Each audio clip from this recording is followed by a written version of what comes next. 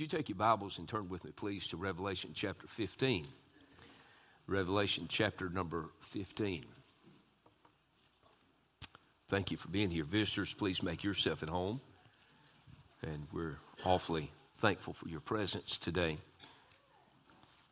Revelation chapter number 15. This is the first Sunday of the new year. I don't make much of things of that nature. Brother Troy did that for us this morning, didn't he? I thought he's going to go ahead and shell the corn while he was up this morning. I told him so. And he had us running our race, and that's what we need to be busy doing, running the race that God has set before us. Stay in our lane. Do what we've been called to do.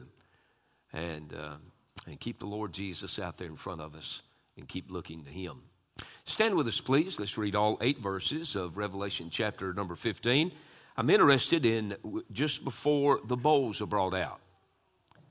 Just before the bowls are brought out. Revelation 15, beginning with verse number 1. And I saw another sign in heaven, great and marvelous, 7 angels having the 7 last plagues. For in them is filled up the wrath of God. And I saw, as it were, a sea of glass mingled with fire, and them that had gotten the victory over the beast, and over his image, and over his mark, and over the number of his name, stand on the sea of glass, having the harps of God.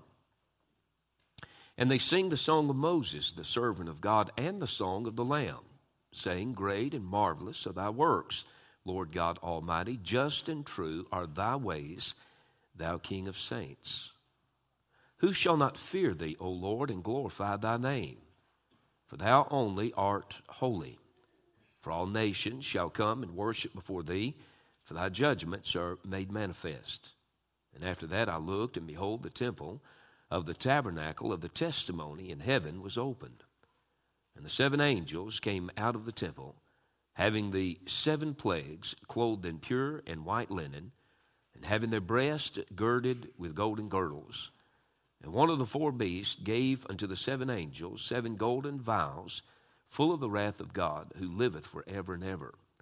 And the temple was filled with smoke from the glory of God and from his power. And no man was able to enter into the temple till the 7 plagues of the 7 angels were fulfilled. Just before the bowls are brought out. Brother Jimmy Franklin, would you pray for us, please, sir? Amen. Thank you for standing. Last Sunday, we gave you just the bare skeletal outline again and brought us right up to where we were as far as where we are in Revelation. You wouldn't have thought 18 months ago we'd ever got to chapter 15, would you? The next chapters of the book of Revelation we'll take big portions at a time as we go, Lord willing. And we'll finish the book of Revelation sooner than you think we will. In Revelation, it is, as we mentioned on the front end, the scene goes from heaven to earth, back to heaven to earth, over and again. Isn't that right? In chapters 1, 2, and 3, the scene is on earth. Chapters 4 and 5, it's around the throne in heaven. In chapter number 6, we're back on earth. Chapter number 7, we're back in heaven. Chapters 8 through 11, actually 12, we find ourselves again back in heaven. Chapters 13 and 14, we've been back on earth. And now in chapter number 15, here we are once again. The scene is in heaven.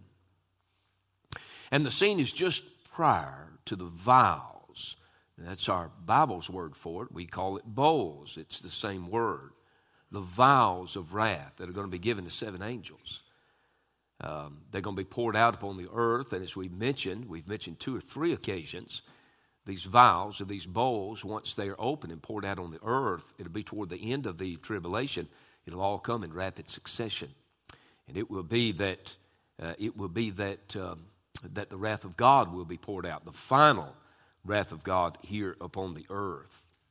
These scenes between heaven and earth, they're contrasting, aren't they? Every time we've looked, once we got past the 3rd chapter of Revelation, as we would look into heaven, we always see there's rejoicing and worship going on.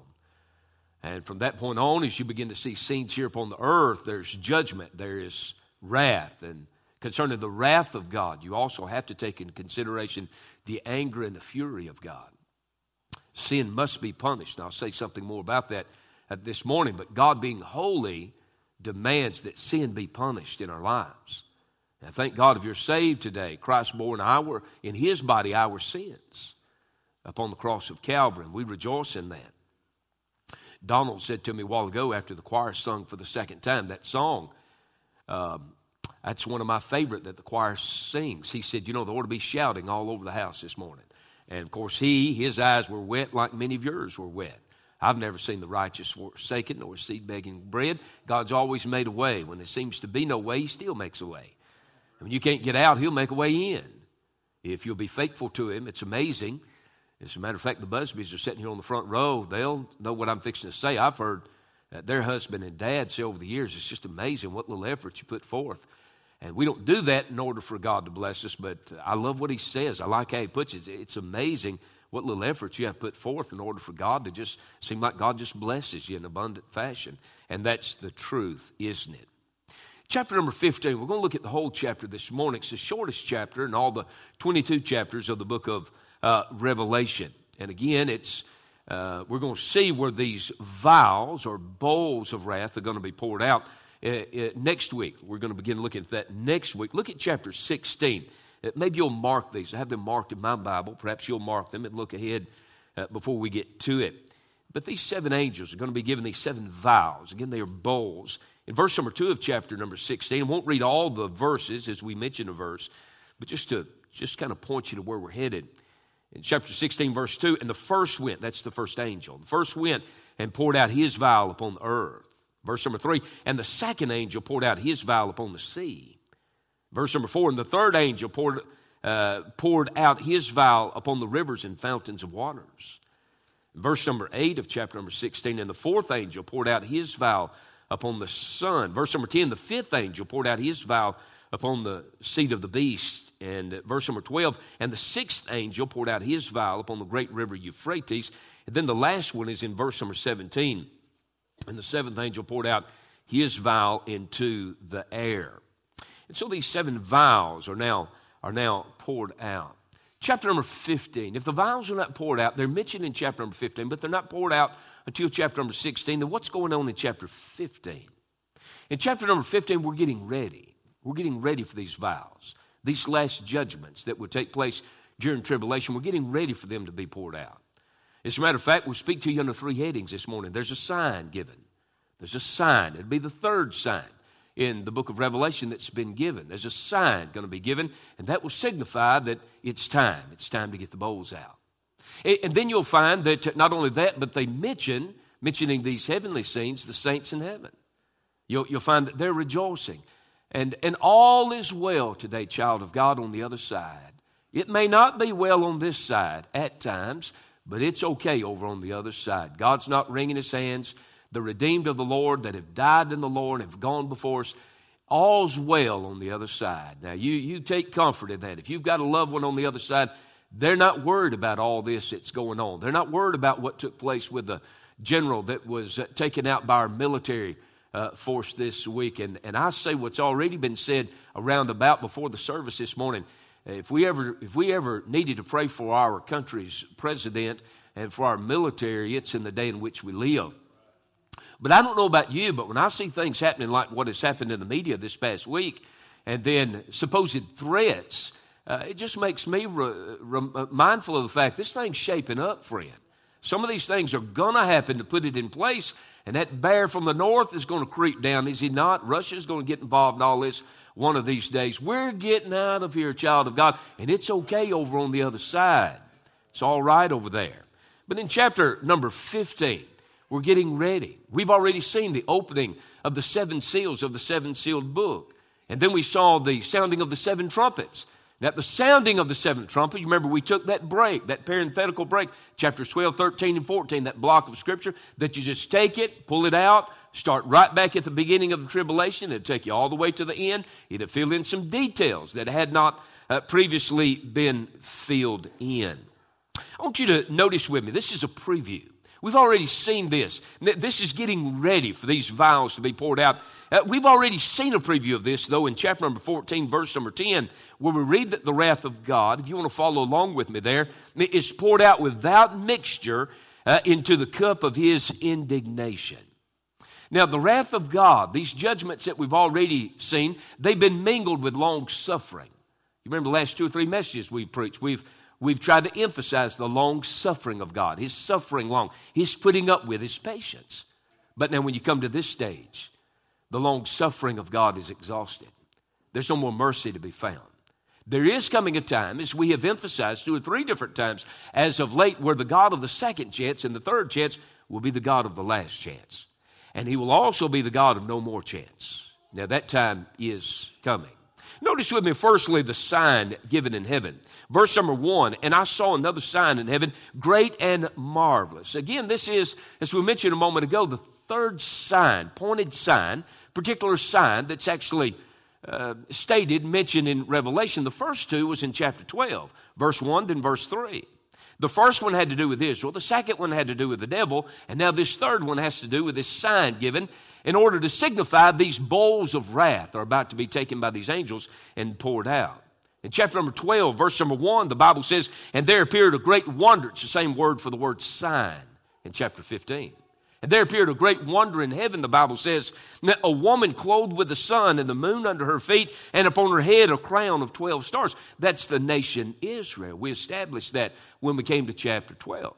Verse number 3 of the same chapter, the Bible says, and there appeared another wonder in heaven. Same word for sign, the word wonder. A sign's to point you to something. That's the purpose of the sign. There's a lot of people chasing signs. I've often wondered when they hit it face first, and they come to a screeching halt, what are they going to look for then? A sign is put there to point you to something. And we're being pointed to these end-time events as we go through the book of Revelation. Second sign, chapter 12, verse number 3, and there appeared another wonder in heaven, that is a sign, and behold, a great red dragon, having 7 heads and 10 horns and 7 crowns upon his head. Now the second sign is this great red dragon that we established is Satan. This third sign, verse number 1 of chapter number 15, part of our text today, and I saw another sign, one and the same. One just like the 2 previous that we've seen, a sign, a wonder. And I saw another sign in heaven, great and marvelous, 7 angels, having the 7 last plagues, for in them is filled up the wrath of God. The sign given in heaven. This sign is God's wrath, and it is seen to be final. It's seen to be final. And it's interesting, he uses this word plagues. The idea of this word plague is a blow that is delivered, a swift blow that is delivered. It's a wound, a great wound, an open wound. If somebody were to hit you with a club or if a piece of machinery swung loose and hit you, there'd be a wound, there'd be a death type of a wound, a mortal wound that could be delivered to you. And figuratively, that's the idea here. A calamity is about to take place on planet Earth. In verse number 1, notice carefully that these 7 plagues are called the 7 last plagues. The last strokes of his judgment upon the earth. Then in verse number 1, notice this. There's an interesting word here, the word filled. Watch this word. John also writes of these 7 last plagues. In them, he says, is filled. There's our word. In him is filled up the wrath of God. The word filled comes from the word tetelestai. Am I saying that correctly? Tetelestai. I got Alan Carr to help me with that yesterday. Tetelestai. If I forget that and have to ask you, tell me how to say that again. That's a Greek word. That's the word that Jesus used from the cross. And in one of his 7 final sayings from the cross of Calvary, you remember he cried, he said, it is finished. He didn't say, I am finished. But he said, it is finished. In the neuter, the word it. What's he talking about? He's talking about the atonement. He's talking about the blood work. He's talking about fulfilling the Father's desire and that he died upon the cross of Calvary for our sin. He said, it is finished. Say it for me again. Say it. Somebody say it for me. Tetelestai. I'm going to get it. I'm going to give y'all help me. I'm going to get it. I'm going to get it. I was pronouncing it all week. Now, I knew it was wrong. And so I messaged Brother Carr and I said, I need some help. He come back with his beard down to his belly and he said, Tetelestai. Brother Kevin's how I say it, tetelestai. I'm going to have to ask you again. But that's a very picturesque word and very descriptive and was used in a variety of ways. Back in John's day and Paul's day and in the New Testament times, it was a word that was used between a servant and his master. The master would give him an order, would give him a command or a task to fulfill, and the slave or the servant would come back and he would say, "It is finished." Say it again for me. Tetelestai, that's what he'd say. And it meant, I finished it, I completed it, it's completed, whole heart fulfilled. It was also a word that was used by the priest.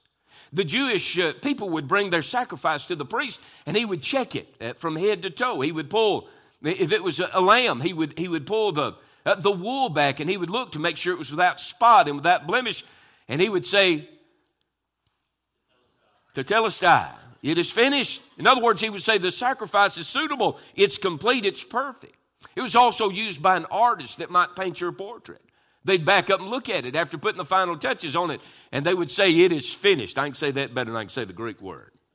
It was used by a merchant whenever you would go. I was talking with Harry just the other day about a shotgun I had many years ago. He bought me for Christmas one year. I grew up hunting and fishing. When he got off at Brookwood on Friday afternoon, you as well as get ready. You were either running trout lines or running dogs. I mean, one of the two. But one year he bought me a Browning BPS 12-gauge shotgun, gold trigger, imprinted. And man, you talk, it loaded from the bottom, kicked the hulls back out the bottom, smoothest shooting pump shotgun I've ever shot. It's just a smooth shooting gun. But I was asking him about it. I said, "You remember that gun from years ago?" He said, "I remember it well." He said, "I went into Dykes Needs." How many of y'all remember Dykes Needs down in Ecru? And Don Browning, he said something to Mr. Dyke about a shotgun. Wanted to buy me a shotgun because I love to hunt. I'd get off school bus sometimes if I didn't have to work in the community somewhere doing odd and end chores and jobs for people. I'd go squirrel hunting, or I'd go rabbit hunting, or I love to hunt. Used to could knock a dove. If I shot him, son, he'd fail. It's been a long time since I've had been that kind of a shot. But nevertheless, I asked him, I said, "You remember the shotgun?" He said, "Remember it." He said, "Man, we didn't have a lot of extra money." He said, went over to Mr. Dykes and said, I asked him, said, "You got a shotgun? I want to buy the boy a shotgun." It said Don Browning. How many of y'all knew Don? I mean, it'd take Don a year to get something said, wouldn't it? He's a good man. He's with the Lord now. But said Don told Mr. Dykes, he'd got this 12-gauge Browning over here under the cabinet. He looked at it and shucked it a time or two, and he said, "Look," said, "I'll take it, but I'll have to pay you out by the week." And he said, "I'll stick it back on the shelf. It'll be here." He said, "I'll have it paid for before Christmas." And you see what Mr. Dyke did was when he made that final payment, he wrote on that tab. Harry said he wrote on that bill of sale, "Paid in full." That's the idea of this word. It means it's been completed. So it was used of a merchant. It was used by an artist. It was used by the priest. It was used of a slave and his master. When Jesus completed his work on Calvary and he said, "It is finished," he was God's perfect lamb, God's perfect sacrifice. He paid sin's debt in full. But when you bring that word over here to the book of Revelation and stick it in this 15th chapter in the first verse, what this word tetelestai, whatever it is, I say it right that time, somebody ring a bell. Tetelestai, what that signifies is, again, that these bowls of wrath, these 7 plagues, are the final strokes of God's judgment upon the earth. God's wrath is seen to be final. Number 2, God's wrath is seen in its fullness. Look at verse number 7, if you'll skip down to there. The Bible says in one of the 4 beasts, you remember we've already met these 4 beasts. And one of the 4 beasts, verse 7 says, gave unto the 7 angels 7 golden vials, full of the wrath of God, who liveth forever and ever. This word full is an interesting word as well. It means to swell out or to spill over. So this word full gives you the idea of swelling out or spilling over. These golden vials full, spilling out of the wrath of God, pouring over of the wrath of God. When God gets to here, there's no withholding. There's no limit to the wrath of God. Much like we've all seen images on the TV or in an encyclopedia book where water was rivers and streams poured into a reservoir, and water, the spillway can't seem to hold all of the water, and so it begins to just spill and seep over the dam. And then eventually maybe there's a breach in the dam, and then that will cause a break in the dam. And because of that, many of lives have been lost over the years, and we've all been a witness to that. As a matter of fact, I Googled some of that this week. In Johnstown, Pennsylvania, they've had 3 major floods. In 1989, they lost 2,200 people due to the Johnstown flood. They blamed 3 individuals for that owned the property and were responsible for building the levee. They'd been told time and again, it's leaking, it's spilling over the top. There's going to be a breach in it, and our loved ones are going to lose their lives, and they didn't pay much attention. Of course, one night after torrential rains, there was a break in the dam, and eventually it just burst forth. Back in 1889 is when the first horrendous flood took place in Johnstown, Pennsylvania. Again, over 2,000 people lost their lives. Back in that day, they spent some $14 million, brought over into today's economy. That's about $500 million. That's the kind of damage it did, all because 3 men ignored the breach in the dam. We all remember Hurricane Katrina, don't we?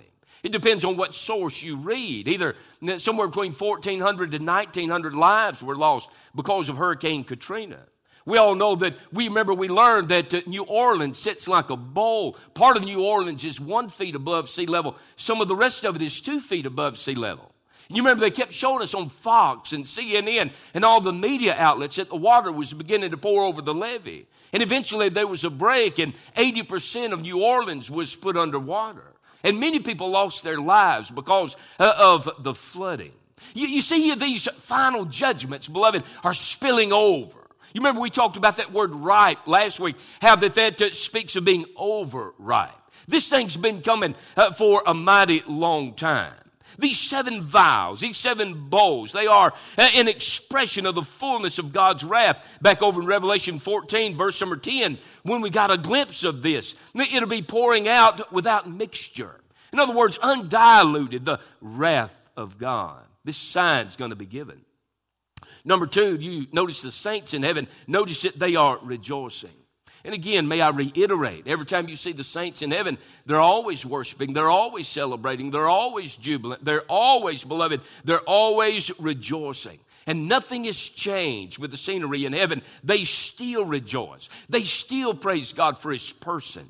They still praise God for what He's done. They're praising God over there for what He's doing, for who He is and for what He is about to do. They praise Him for His greatness. They praise Him for His mercy. 2 particulars I want you to notice here in these saints and them rejoicing in heaven. Number 1, you see that they stand to their feet. And number 2, you see that they sing a song.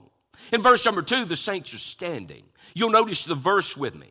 Verse number 2, and I saw as it were a sea of glass mingled with fire, and them that had gotten the victory over the beast, and over his image, and over his mark, and over the number of his name, stand on the sea of glass, having the harps of God.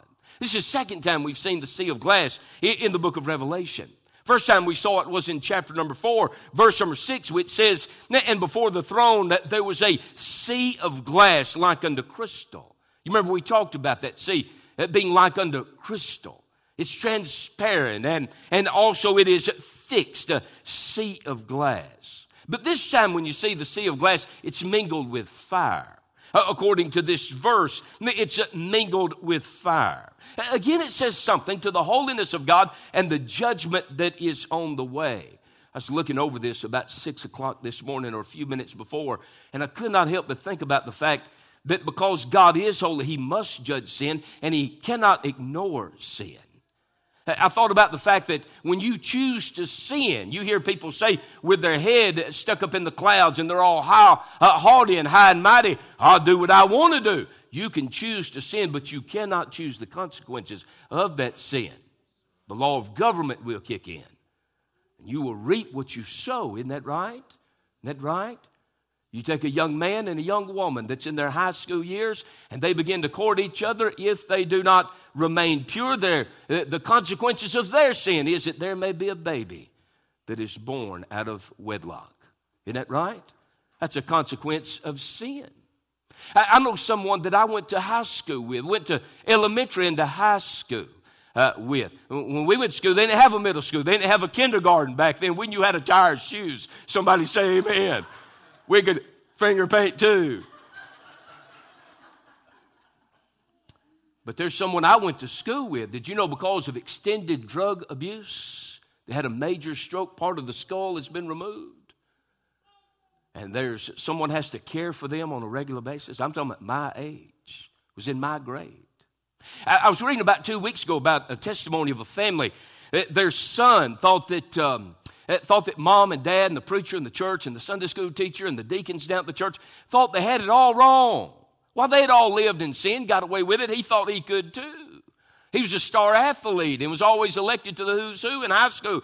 Nothing could touch him.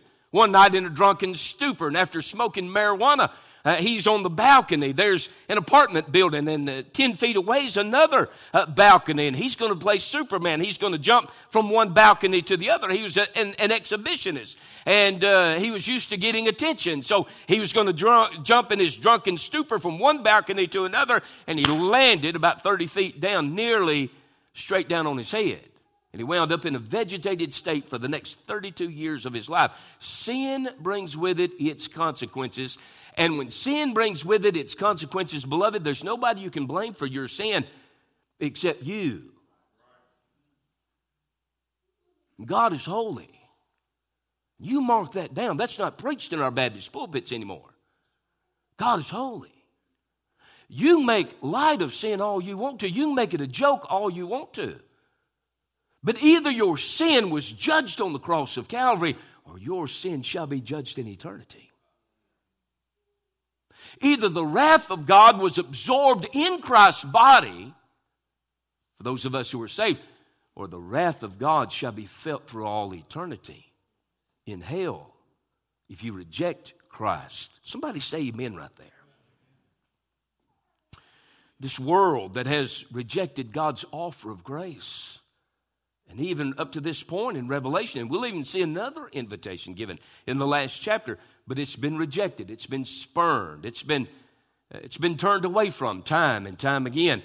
And beloved, I'm telling you, there's going to come when there's no more chances, no more opportunities to come to Christ. But when you see these saints in heaven, you see that they're standing, which says something of victory. You remember when Stephen was stoned in Acts chapter number 7. You remember who stood? Everybody else was stoning him. He was a preaching deacon. Jesus stood, and we don't know that he did this.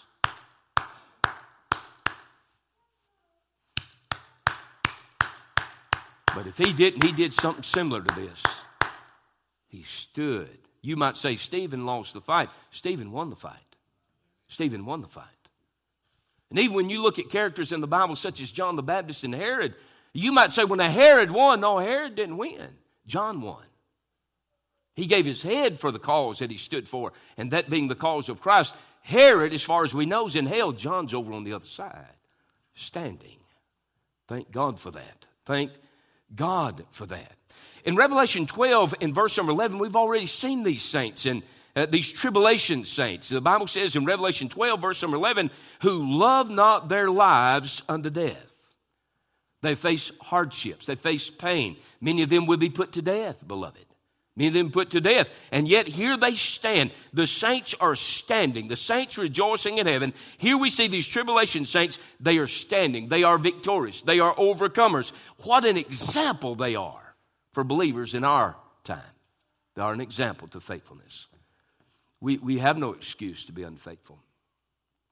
Me, you, me, us, y'all, them. We have no excuse. We have no excuse. As a matter of fact, most of us are so, when we're frustrated because our cause is not supported. In other words, I'm not supported.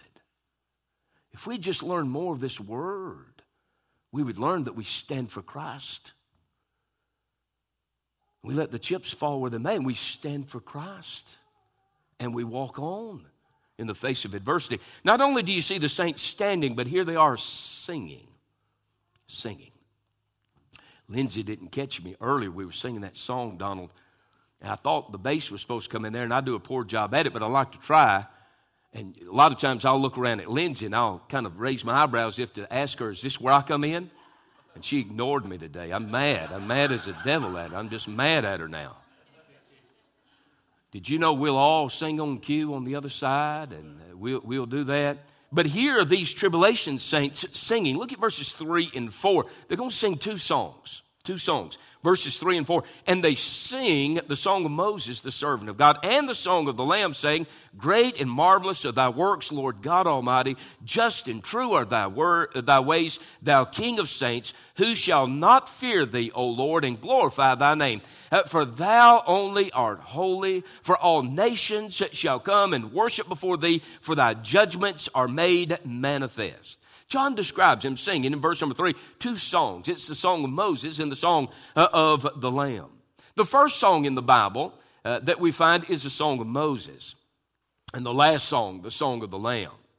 The song of Moses was sung by the Israelites after they crossed the Red Sea. God had brought them out, and God had brought them through.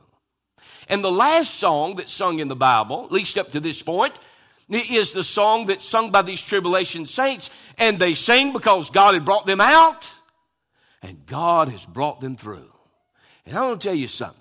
If God has brought you out of sin, how many of us remember years ago bitterness being a part of our life, foul language being a part of our life, substance abuse being a part of our lives, lying and thieving being a part of our lives? How many of us remember what God brought us out from?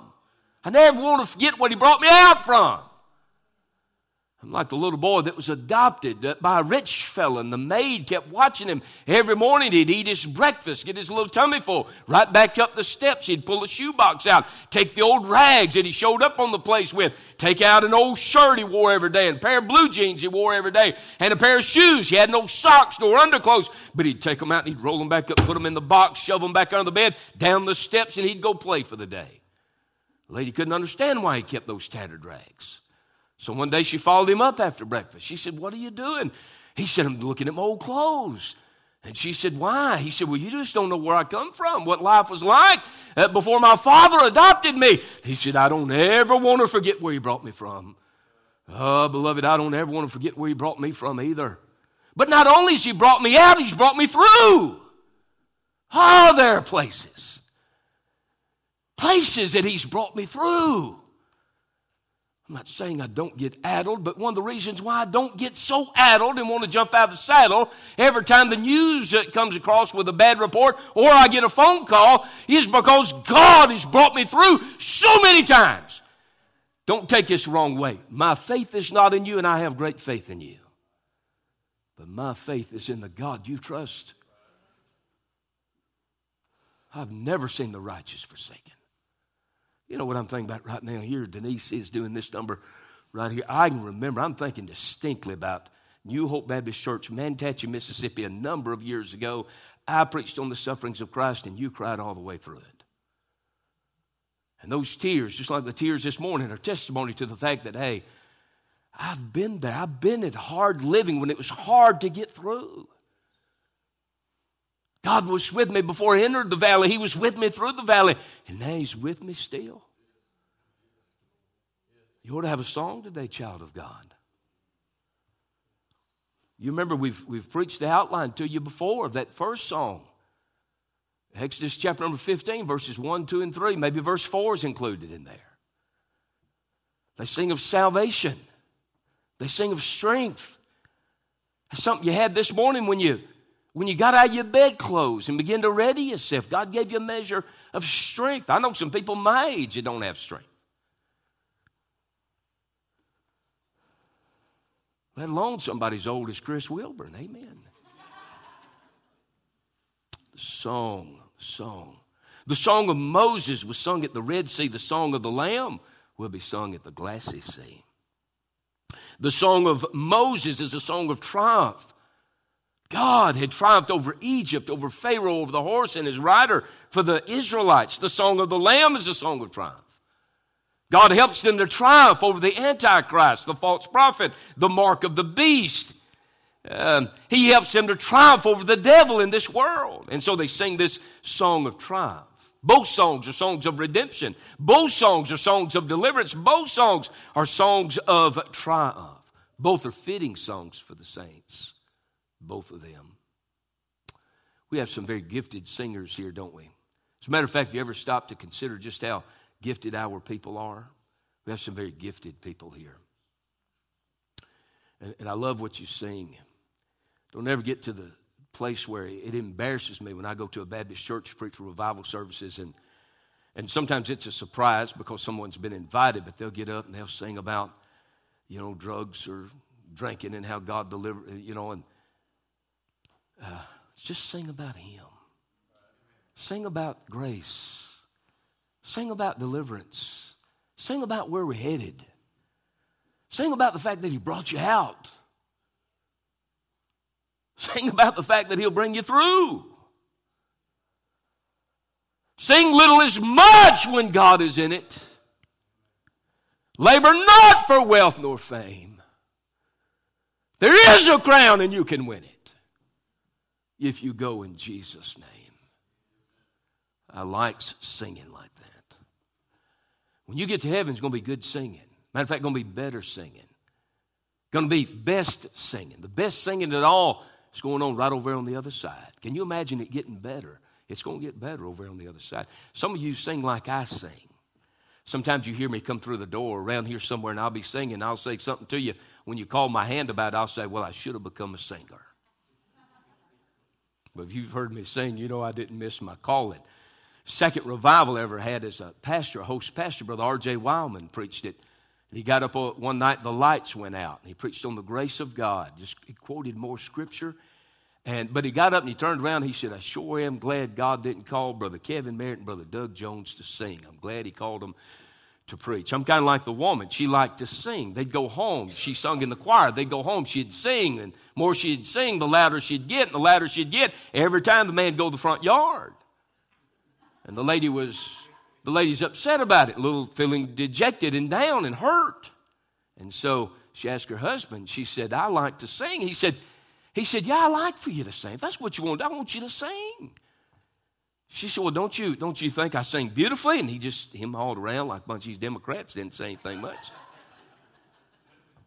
She said, look, I'm just a little hurt. And he said, why? She said, well, when I go to getting loud, you go out in the front yard. Why do you do that? And he dropped his head and he said, I don't want the neighbors to think I'm beating up on you in here.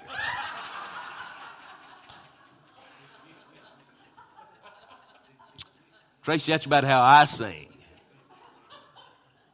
I love to sing, but you wouldn't love it if I did. I want you to consider where we have ended our messages, the last 3 or 4 messages in the book of Revelation. I want you to consider the door of salvation closed in heaven. I want you to do that. I want you to consider that with me. We get a glimpse of the temple of the tabernacle of testimony. He included all those words in that, you know. Some believe that when God gave to Moses the pattern for the tabernacle, some scholars believe that Moses actually saw this tabernacle, this temple in heaven. I'm not wise enough to know. I don't know. Maybe some of you do know and can point me to the answer to that. I don't know about that. But in verse number 5, the Bible says, and after that I looked, and behold, the temple of the tabernacle of the testimony in heaven was opened. We do know that the tabernacle and the temple on earth was a pattern of that which stands in heaven, right? We do know that. We do know that from the testimony of Scripture. But he mentions the tabernacle of the testimony. What's the testimony? Well, it was in the Ark of the Covenant underneath that lid, right? It was the 2 tablets. It was the 2 tables of stone that God took His own finger in stone and wrote the 10 commandments. The first 4 are Godward, and the last 6 is manward. As a matter of fact, all the moral code on planet Earth, somehow or another, either directly or indirectly, gets its origin from those 10 laws. It's God's perfect 10. It's God's perfect. It's nothing wrong with the 10 commandments. We've got so many other laws on the books because man won't follow those first 10. If we just get back to the first 10, you don't need these thousands that we have on the books in the United States of America. But here's one thing that you learn about this testimony, these two tables. You learn that God has never lowered his standard of holiness nor what he expects of man. Never has he done that. His holiness, he is impeccable in all of his attributes. Those 10 commandments have not changed. He testified to his holiness and also testified to what he expects out of you and I, what he expected out of his people Israel in the Old Testament. I want you to notice this tabernacle, this temple in heaven. Notice, first of all, it is seen as being opened, and then it's seen as being restricted or being closed. Watch this, verse number 5. Notice God's angels here surrounded and are in this open temple. The temple's opened at this point. Then we'll look at verse number 6. Verse number 5 says, and after that I looked, and behold, the temple of the tabernacle of the testimony in heaven was opened. Now look at verse number 6. We read, and the 7 angels came out of the temple, having the 7 plagues, clothed in pure and white linen, having their breasts girded with golden girdles. With golden girdles. And here they are. John describes them being clothed here in pure and white linen, which speaks of the purity of the one they serve. And then he speaks of them, how that they're wearing golden girdles, which speaks of the majesty, the splendor, the glory of our Lord. In verse number 7, the Bible says, and one of the 4 beasts gave unto the 7 angels 7 golden vials full of the wrath of God, who liveth forever and ever. One of these 4 beasts that we met earlier in the book of Revelation hands these 7 bowls. It'd be just like you holding a bowl. Now, they won't look like a bowl, I'm sure, like we have in our cupboards back at home. But it would be about like you having a very dangerous poison in your hand. You don't want to slosh it nor spill it, right? But these are going to be sloshed. They're going to be poured out on purpose, deliberately. The temple is open at this point. But then notice with me verse number 8. Notice here that we'll find a closed temple. Talking about God's salvation, the door to salvation being closed. In the temple, in heaven, verse number 8. This grieves me. And I want to give you just a slight bit of my heart. There have been several of us around the last 2 months around here that have felt prompted in our prayer lives. We have felt grieved in our hearts in these Sunday services. We have felt as though someone who knows not Christ has entered among us and left, and you still reject him. There's coming a time when the door is going to be closed, when enough's going to be enough. When you will have turned your back for the last time, then God will turn his back. There's coming a day when the door is going to be closed. I'll tell you what salvation will not do for you. It will not make you cocky and arrogant. I have never felt like I'm better than you if I'm saved and you're lost. I tell you what salvation does for me. It pushes me down on my face because I realize my utter unworthiness to know Christ and the free pardon of sin.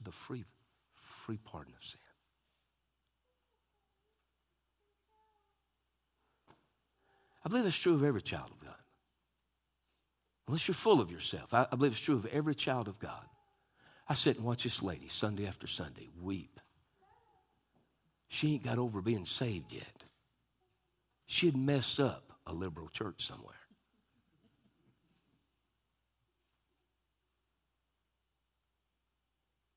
She comes in some Wednesdays already crying. Gets out of the pickup truck, squalling. I remember a Sunday, I hadn't had an opportunity to embarrass the Ards yet. I'm going to embarrass Whitney. I remember a Sunday, I shared this with Miss Angie and Miss Morgan. I remember a Sunday, Jay Pruitt was singing. And you'd look down at that boy, and you'd wipe tears, and you'd look back up. I'm going to tell you, if you've ever been saved, I'll tell you what that'll do to break you. Just knowing the hand of God is upon your life. Am I right or wrong? You can stray from Him. I get that. But you're always mindful. Have you ever heard a backslider make a big trip in the world? You've heard me say this before. It's been a long time since I said it. But they make a big round in the world, but they always come back with the same testimony. They say it different. But every backslider eventually comes home or God takes them home. Right? We got Bible on that. But they all come back saying the same thing. I was wrong, and I knew it the whole time. I knew it the whole time. A closed temple. Verse number 8, and the temple was filled with smoke from the glory of God and from His power, and no man was able to enter into the temple till the 7 plagues of the 7 angels were fulfilled. Access is restricted here. It's closed off. I want you to find 2 places in Scripture. When we get to these 2 places, I'll say very little about them, and I'm going to bring my part of the service to a close. Revelation 14. Let's right back over to Revelation 14. Then Matthew 25. Matthew 25. I'm going to read several verses out of Matthew chapter number 25. You remember, we've already seen a similar scene. You remember when the temple, the earthly temple, the first earthly temple was dedicated. In 2 Chronicles chapter number 7, verse number 2, the Bible says, and the priest could not enter into the house of the Lord because the glory of the Lord had filled the Lord's house. You remember that? You remember that? The priest couldn't enter in. The smoke so filled the temple.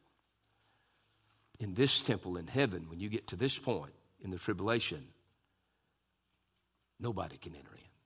Nobody else is welcome. Nobody else is allowed. It's forbidden. Salvation is gone. It's gone. I cannot express the depths of my heart this morning. I wish I could put into words what's working in me right now. I fear that someone in the name of church membership, and I don't do this, I don't go from church to church and try to stir confusion and draw a second or third or fourth profession of faith out of somebody. Matter of fact, I think preachers that do that, somebody ought to take the belt off to them. You do know that you can get saved and get to the point you so doubt your salvation that you even forget, according to the writings of Peter, you forget that you've been washed from your old sins. Did you know another profession of faith don't fix that for you? You know what fixes that with you and for you? It is confessing your sin before God. That is, quit blaming your mama and your dad and your church and your buddies, and come over on God's side and say, I see it for what it is. It's wickedness, it's divisive, it's sin, it's ungodliness. God, I'm sorry. It's sin. God says, tell you what we'll do. We'll cleanse it. I'll forgive you. If you'll do that, I'll forgive you. I'll cleanse you of it. We'll go on like it never happened. That's what you do when doubt creeps in and you know the Lord. There's coming a time, and I fear somebody will leave this service today in this shape. You think you're all right because you belong to this church, or you come to this church, or you go to another church. Look with me at Revelation 14, 9 through 11. You remember we preached on this. Just a couple of messages ago, we preached on this. Matter of fact, about 3 messages back.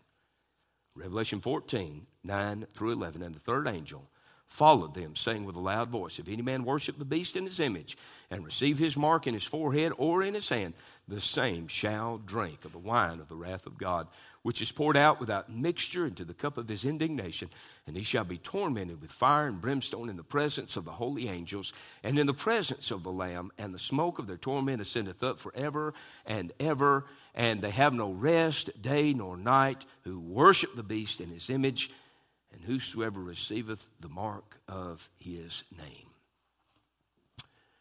Matthew chapter 25. Those who will find themselves in that category that we've just read about and we're speaking of just now will be the objects of God's wrath.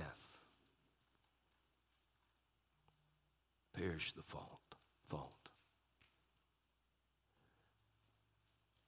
perish the thought that a family would go to heaven and leave their father behind. Perish the thought that a family would go to heaven and leave their mother behind. Perish the thought that a family would go to heaven and leave their son behind. And perish the thought that a family would go to heaven and leave their daughter behind. Do you know if we really believe this Bible and our legislators did? They might, instead of this physical abuse children endure, they might write some people up and jail them for spiritual abuse. Which is worse? Matthew 25, it's the parable of the 10 virgins. 5 are called wise, 5 are called foolish. The wise are called wise because they made themselves ready. The foolish are called foolish because they were not ready. Verses 1 to 10, I'm going to lay an emphasis on verse 10. I'm going to read one more verse out of this chapter, and I promise you I'm done. Matthew 25, 1 to 10. Watch this. Then shall the kingdom of heaven be likened unto 10 virgins, which took their lamps and went forth to meet the bridegroom. And 5 of them were wise, and 5 were foolish. They that were foolish took their lamps, and took no oil with them. But the wise took oil in their vessels with their lamps. While the bridegroom tarried, they all slumbered and slept. And at midnight there was a cry made, Behold, the bridegroom cometh. Go ye out to meet him. Then all those virgins arose and trimmed their lamps. And the foolish said unto the wise, Give us of your oil, for our lamps are gone out. But the wise answered, saying, Not so, lest there be not enough for us and you. But go ye rather to them that sell and buy for yourselves. Verse 10, watch this. And while they went to buy, the bridegroom came. And they that were ready went in with him to the marriage, and the door was shut. I'll tell you what I think of just now is that ark of Noah's.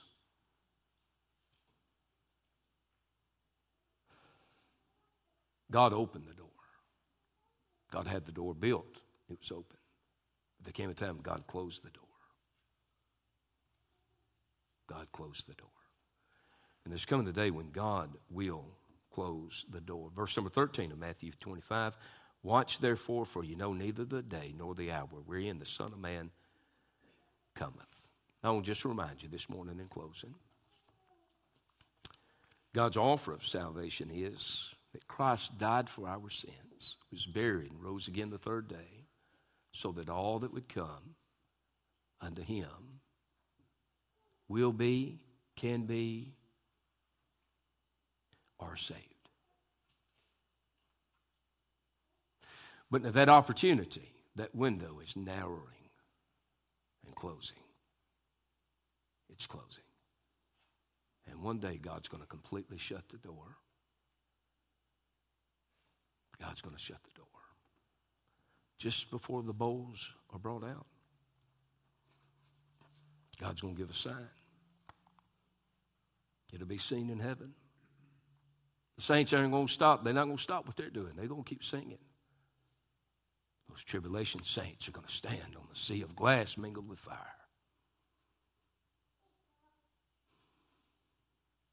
And down here on earth, the door at that point is closed.